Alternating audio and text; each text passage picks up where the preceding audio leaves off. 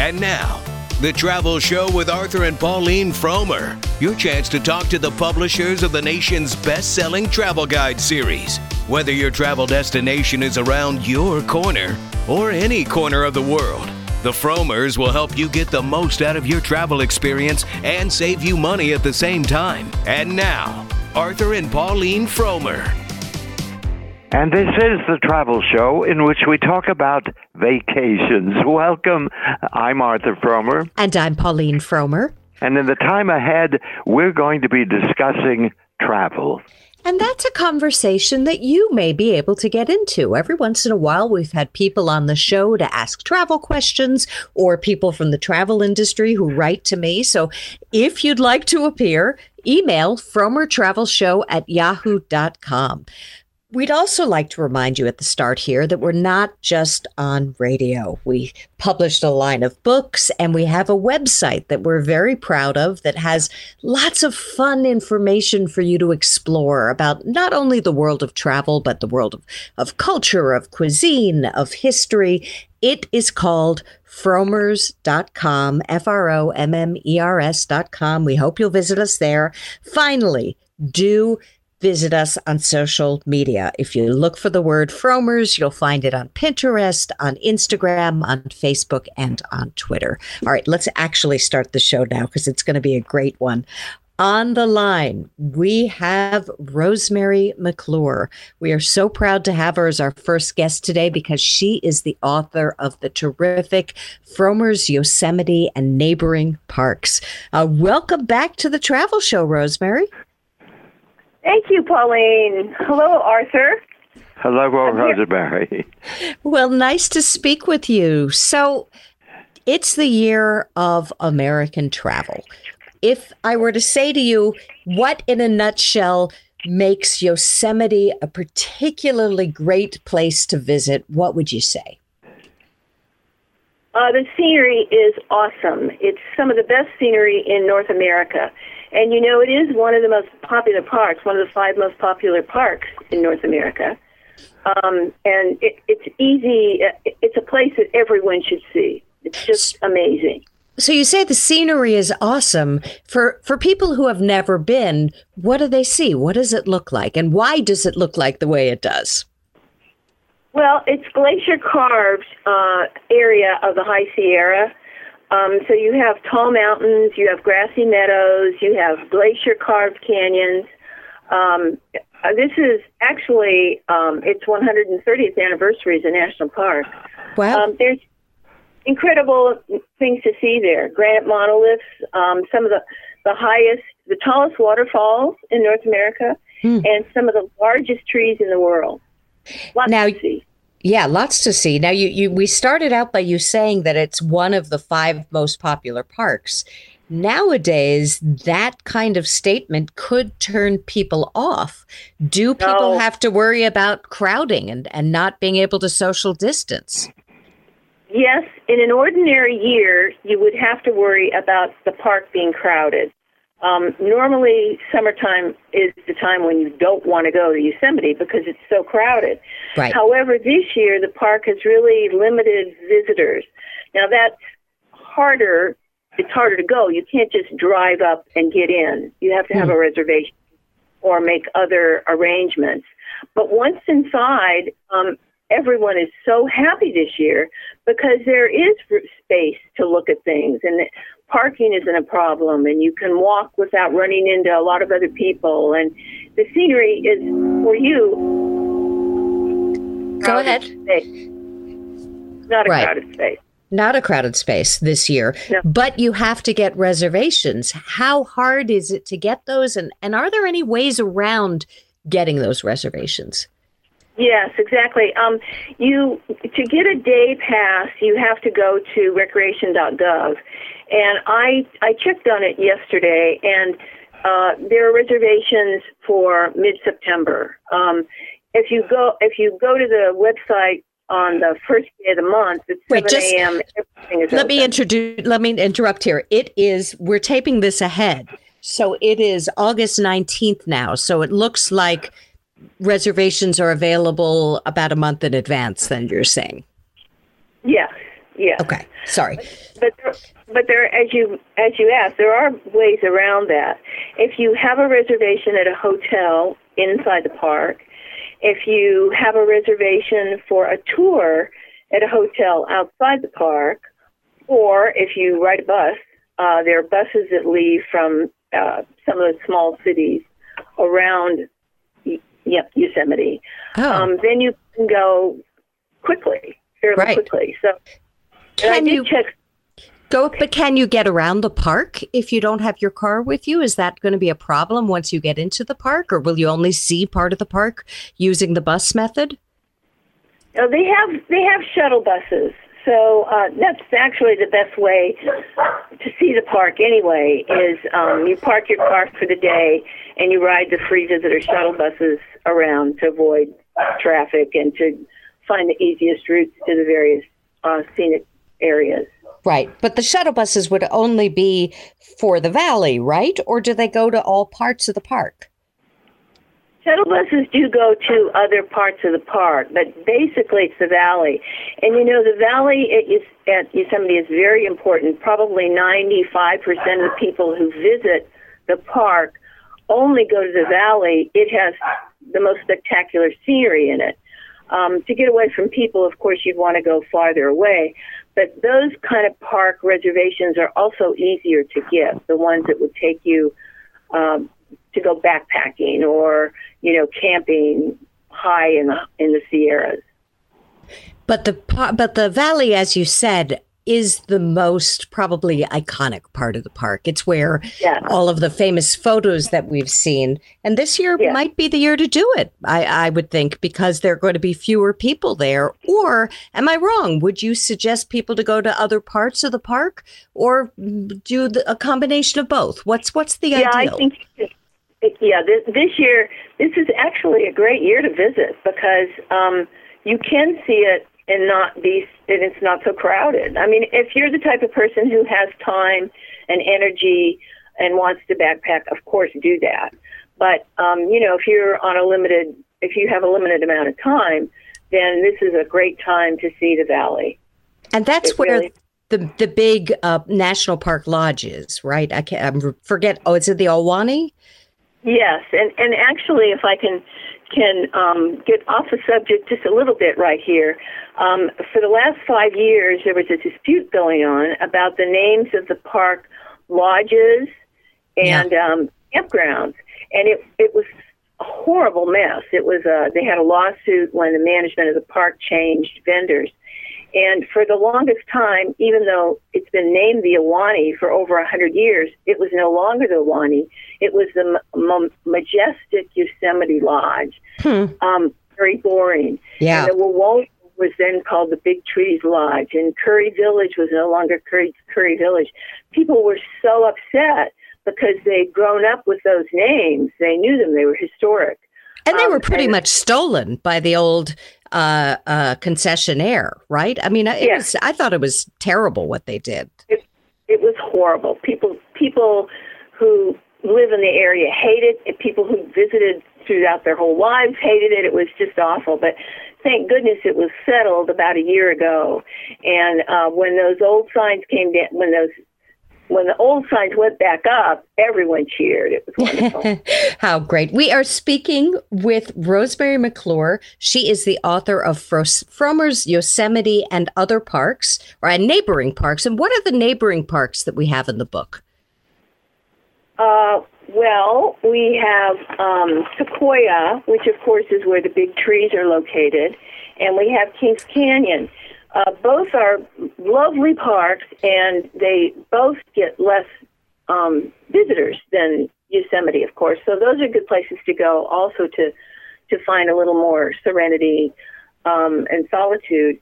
They are wonderful parks, and they're not very far away. Do you know offhand, and I'm sorry if I'm catching you unawares with this question, whether you need advance reservations at those as well right now? Yes, I believe you need advanced reservations with almost any place, but they're not as difficult to get. Right. You wouldn't have to go, you wouldn't have to go so far in the future.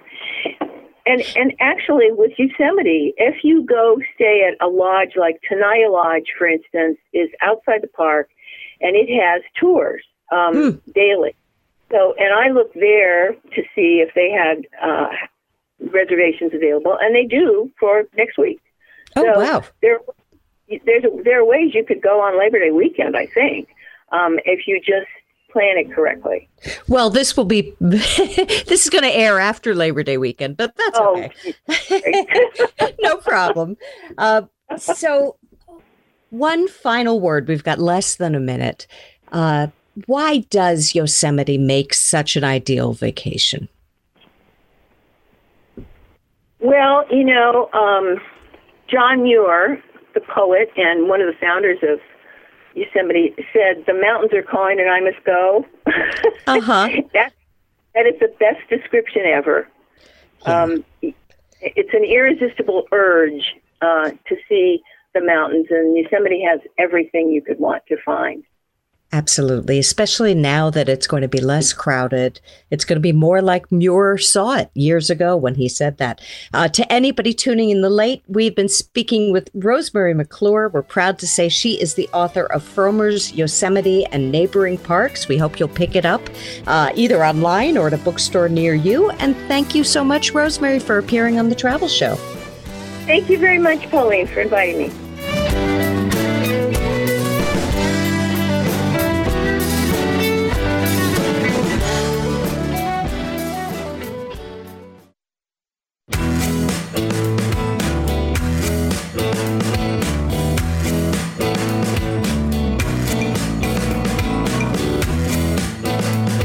Listening to The Travel Show. I'm Pauline Frommer, here with my dad, Arthur Frommer. And I know if you're listening to this show, probably fall foliage is on your mind. That is the next big vacation opportunity. So to help us discuss that, we have Mel Allen. He is the editor of Yankee Magazine. And Mel, is it fair to say that you put, an eighth of your resources towards fall foliage? That's a big deal for you guys at Yankee Magazine, right? Of course, we always say that this is our Mardi Gras, meaning New England's Mardi Gras. This is when most of America's travelers, if they're thinking of fall, they're thinking of the Northeast, and of the Northeast, are thinking of these 6 New England states. And of the 6 New England states, mostly they're thinking of the 3 northernmost states, Maine, New Hampshire, and Vermont, and we are right there in the smack middle of all that. Yeah, so you're right there in the smack middle of all that, but it's been a weird year for many reasons. Really? I haven't noticed. Yeah. So in terms of the weather, which is what generally is very important in terms of the intensity of the leaves and when the brightest colors will hit, how is this fall foliage season going to be? Is it going to be a dud like the rest of 2020, or are we still going to get nice leaves? That's you're making me laugh.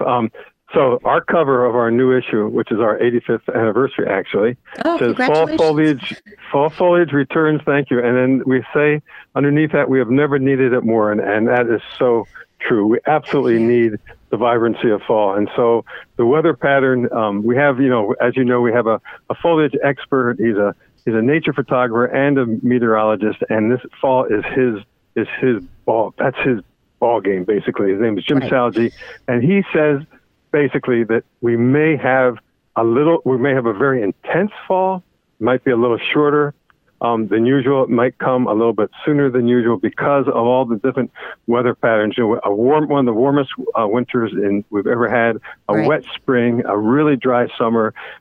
All these kind of factors affect the trees, affect the leaves color. But we're going for right now, if you're planning to come and you want to see the most vibrant color, you probably want to come in the northern part of New England last week of September to early October. If you're going to come down to the seacoast of New England, like Camden Hills in Maine, those kind of things, Cape Cod, you probably can actually start of the mid-October even into later October. And that's the best we can do as of now. But that we update that all the time on our newengland.com. And so as your listeners can just go to the website, look at the recent map and plan accordingly. I think they'll be able to find room at the inn more this year than in past years, which is one of the like kind of under the radar benefits of all this. Well, we'll discuss that in a moment, but I feel like you fudged it a little. So it's going to be an earlier season. Is it going to be worth it? I mean, a lot of people are nervous about traveling. Obviously, I guess if you're in the region, why not? You might as well. But will these leaves be worth it? Are they going to be as vibrant as in years past? Okay, Pauline, this is where I always say this. It's always worth it. I mean, I've been in New England since 1970, so I've seen that's a lot of fall foliage times. I've been an editor at Yankee for over 40 years, so I've been covering fall for over 40 years, and I can't think of a single time when I can't say it's worth making the trip, because it's not just the colors. The colors, yes, the colors is the top of the mountain that you want, but you also have the crisp air, you have the apples, you have the apple cider donuts, you have the harvest, and you have these villages. For any of the listeners who live in any kind of urban area, they come up here and there's all this room to breathe, and you have the water, you have the lakes, and you have the seacoast. So yes, I would say New England has been social distancing since the dawn of tourism. That's what New England is known for. You get out into the outdoors, and you have these mountains, and you have the lakes. Well, so that's an emphatic yes. All right, we are talking to Mel Allen. He is the editor of Yankee Magazine, and Mel, you brought up social distancing. I know a lot of people are nervous to travel anywhere. Are there parts of New England where you'll still get great foliage, but you're going to get fewer crowds? Yes, absolutely. If I were doing this trip, if you were asking me, no, I want to come up, where would I go? I would start with places. Well, I'm going to start with Maine. I would say northern Maine in that Moosehead Lake area. Yes, you're going to have fewer crowds there, and it's gorgeous. Rangeley, which is in the western mountains, same thing. Gorgeous. This is not going to be the crowd like you're going to see in Woodstock, Vermont, for example. And one of my favorite places is the Oxford Hills area, which is Waterford, Harrison, Norway, South Paris, Denmark, Sweden, all these pockets of Maine, which are just lovely. And you will not, I guarantee you will not be behind the line of Winnebagos like you might see on the Kankomagas Highway kind of thing. In Vermont, you want to go. Well, hold on 1 second. But for Maine, you have to quarantine, right? Unless you take a COVID test. How will somebody know what the current requirements are to visit Maine? That's a great question. I mean, it's always changing. Right now, Maine is averaging, I believe, no more than 20. I mean, I look at that every day, about 20 cases a day, and they've really, really monitored it. Maine and Vermont and New Hampshire are three of the lowest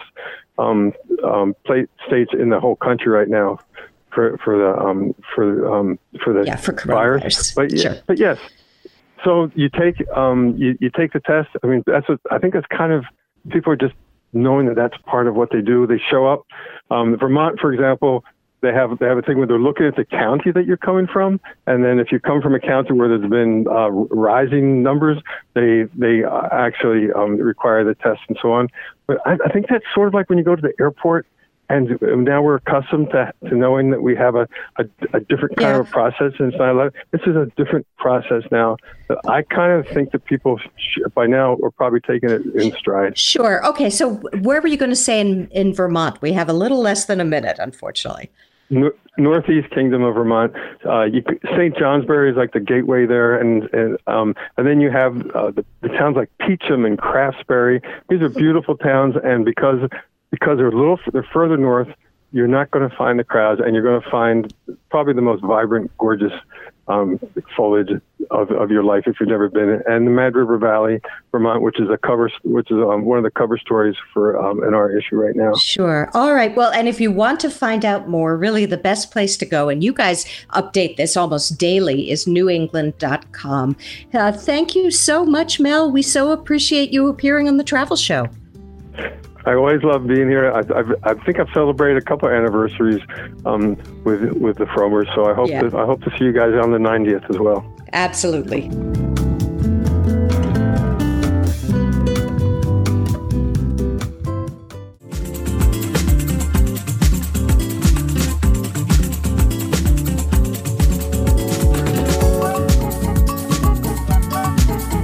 And welcome back to The Travel Show. I'm Pauline Frommer, here with my dad, Arthur Frommer, and on the line, we have Jason Cochran. Jason is the editor-in-chief of Frommers.com. Welcome back to the Frommer Travel Show, Jason. I love being here. Thanks for asking. Sure. So we wanted you to come on to talk a little bit about insurance, because if you're going to be traveling, especially internationally right now, you're going to need to get insurance. Why is that? You know, insurance is something that people used to tune out. They used to not want to think about it. It was just, too dull. But now it's actually a necessity for a lot of travel.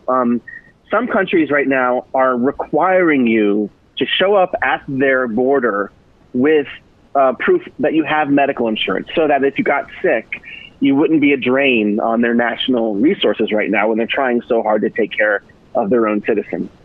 And so for a lot of people who've never purchased travel insurance at all before, this is all new to them. Right. I guess the first thing that people need to realize is the medical insurance you have, if you're lucky enough to have it, probably doesn't work as soon as you leave your country. A lot of our medical insurance won't even work if you leave your state. So you have to buy a specific policy that covers medical emergencies while you're traveling. Now that's the difficult, first thing, right? Because if you're not used to it. Well, also, but aren't a lot of insurance policies right now excluding the pandemic? Well, it's sort of true, but sort of not. What the insurance companies are mostly excluding when it comes to the pandemic is expenses that you've incurred but lost because the pandemic canceled it. So your hotel or the trip, the tour that you're going to take, those are less likely to be covered by older policies that don't include pandemic coverage. Health is usually a little bit different. There's a little bit of a carve out in most policies. Now, when we talk this way, we have to always say every policy is a little bit different because every policy is. But so you always have to read the fine print and really know what you're buying. But in general terms, there's usually a carve out for medical situation in most good travel insurance policies.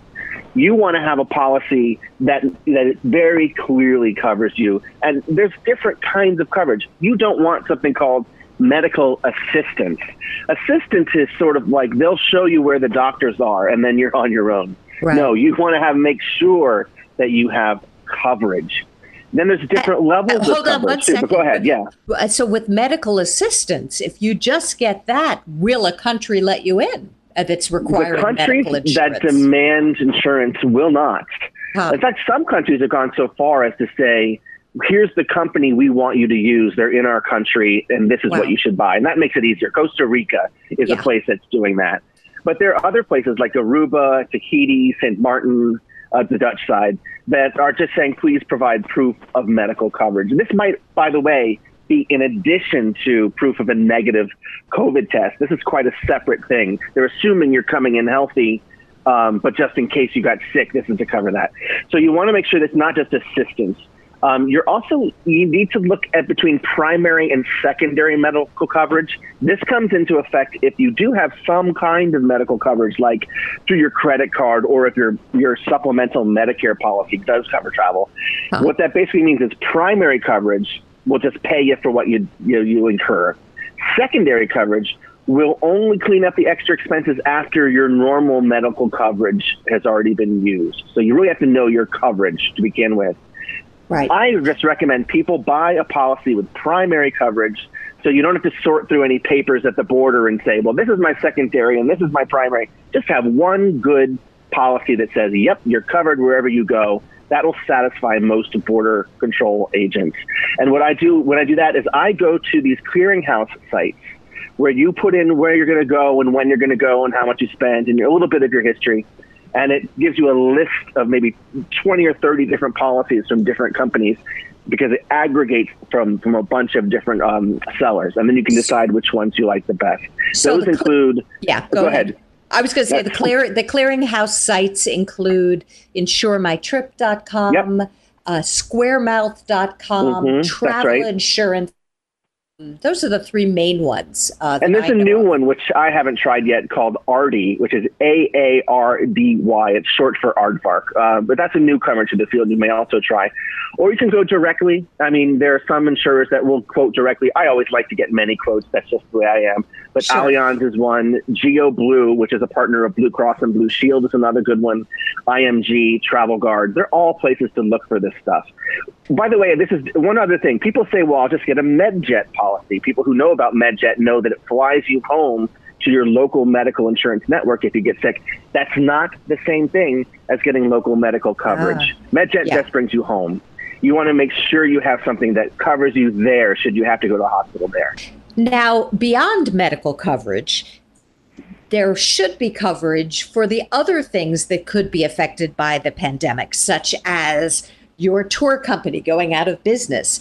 But a lot of insurance policies will not cover that because the pandemic is considered a pre-existing condition. There is one kind that might partially cover it, right? Pandemic is considered something that's just out of the bounds of what it wants to cover. And a lot of older policies don't include the pandemic. Right. Some of the newer ones do, because now the travel insurers know we're looking for it. So you really need to know. For those people who are really concerned, I want to be able to cancel for any reason, you have to get what's literally called cancel for any reason clause, CFAR. In the old days, meaning last year, most of the time, I think just a couple people would buy a CFAR. And now about half or more of the people are putting it onto their policies when they go travel. It adds about 50% to the price of a basic policy, which itself is about 4% for 10% of the price of your trip. Right, and it won't necessarily cover everything. That's the dirty surprise. Yeah, you need to really look, and you won't get all your money back. You just get a chunk of your money back should you have to. But it helps you get more of your money back than you would, for sure, without having a CFAR. We have to take a break. Thank you so much, Jason, for appearing on The Travel Show. Sure.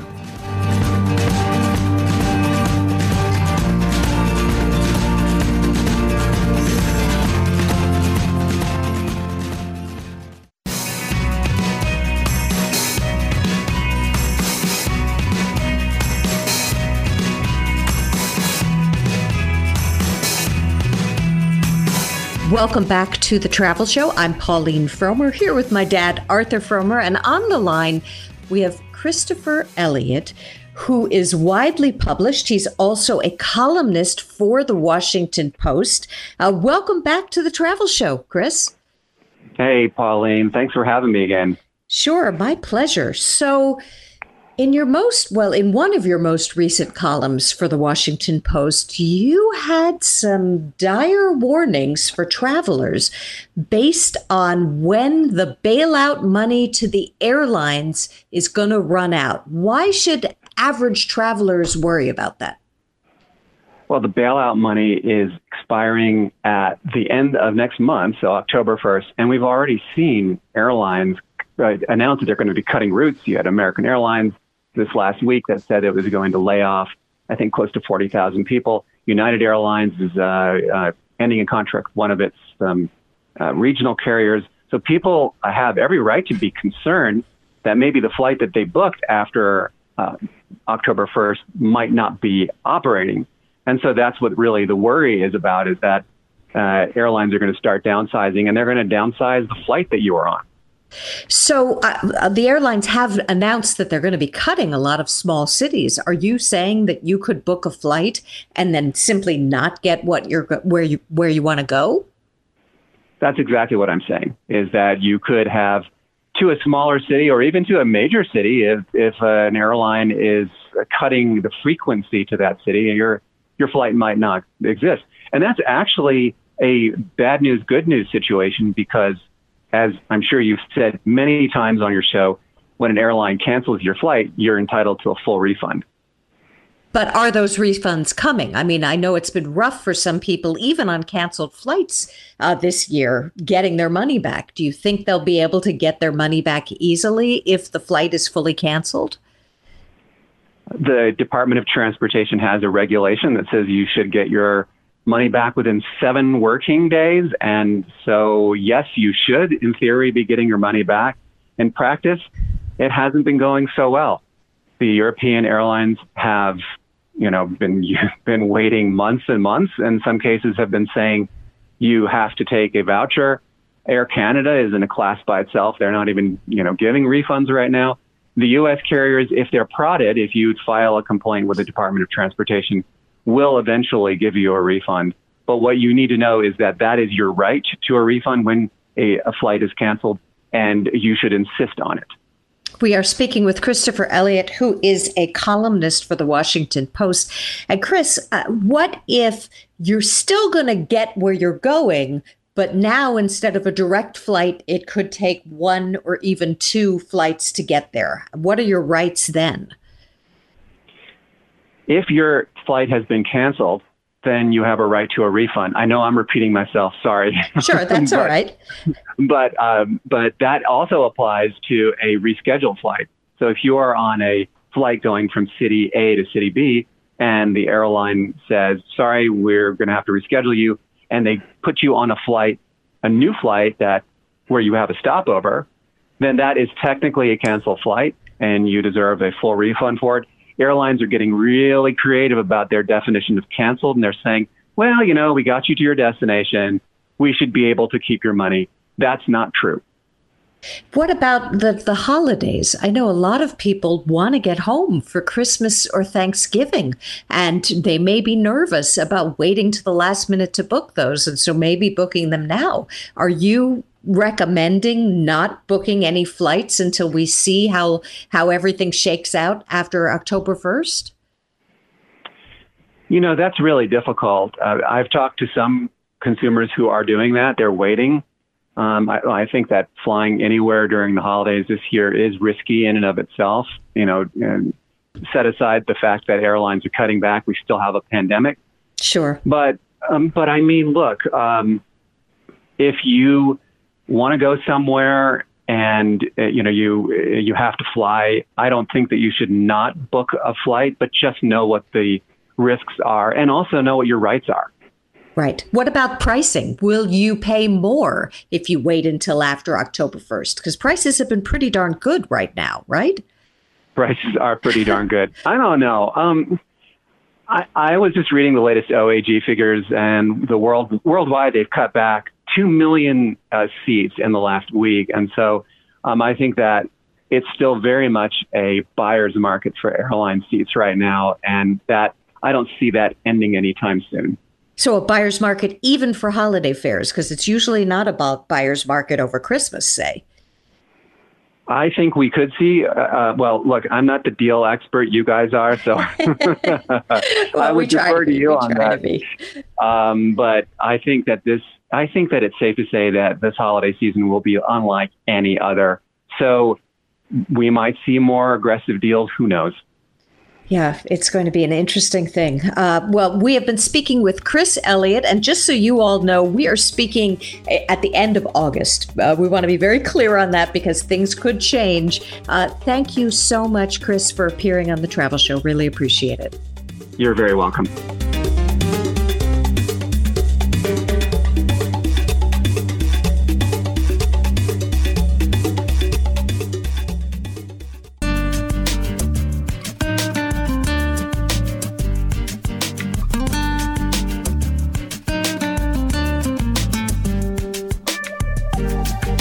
Welcome back to the Frommer Travel Show. We have just a couple of minutes left to this hour, but that's enough time to tell you about a contest we are participating in.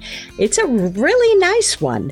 We are working with Dollar Flight Club to give away a getaway in California wine country. And not only is this getaway going to be available for up to 2 years, but you'll get our Frommer's Guidebook to the Region, which is written by a local author. It is a really beautiful small book, carryable, with lots of photos. In fact, 2 or 3 photos on every page. It's called Frommer's Napa Valley Day by Day. So you'll get that, and you'll get free round trip transportation by air from anywhere in the country, because the folks who are really behind this contest are the Dollar Flight Club. So 2 get into the contest, you go to www.fromers.com/contest. Very easy. You don't have to do much, but just sign up for the contest there. Once again, that's www.fromers.com, FROMMERS.com/contest. And it's a great way to go to what we think is one of the most beautiful areas of the United States, in an area that, yes, has a wine focus. So you're going to spend a lot of your time going from winery to winery, but it also has the Charles M. Schulz Museum for the founder of Peanuts. It also has wonderful art museums like the DeRosa Preserve, which has spectacular art in its sculpture garden outdoors. It also is near Redwoods National Park, so you can see these magnificent trees. So if you're interested, once again, we're doing this with a bunch of other entities, and I'm hoping that on next week's show, I'll be able to announce more prizes. But the two initial prizes are a guidebook from us, and what could be better, and round-trip airfare from anywhere in the United States from Dollar Flight Club. That's what they are giving to this contest. So if you're interested in it, once again, you go to www.fromers.com/contest. Dad, have you ever been to the Napa Valley? Yes, I have, Paulie, that it well justifies the trip. And it's important to realize that all you have to remember is the word contest. Yes. Have to do fromers.com/contest. Yeah, the thing I love about the Napa Valley probably is the food. Some of the greatest restaurants in the United States, and they're supported by local farmers. I mean, it's such good food because everything there is super fresh. And of course, the wine is great. So one last time, please visit us at www.fromers.com/contest. That's www.fromers.com/contest. Okay, we have to say goodbye for this week. We thank you for listening. To those who are traveling, a hearty bon voyage.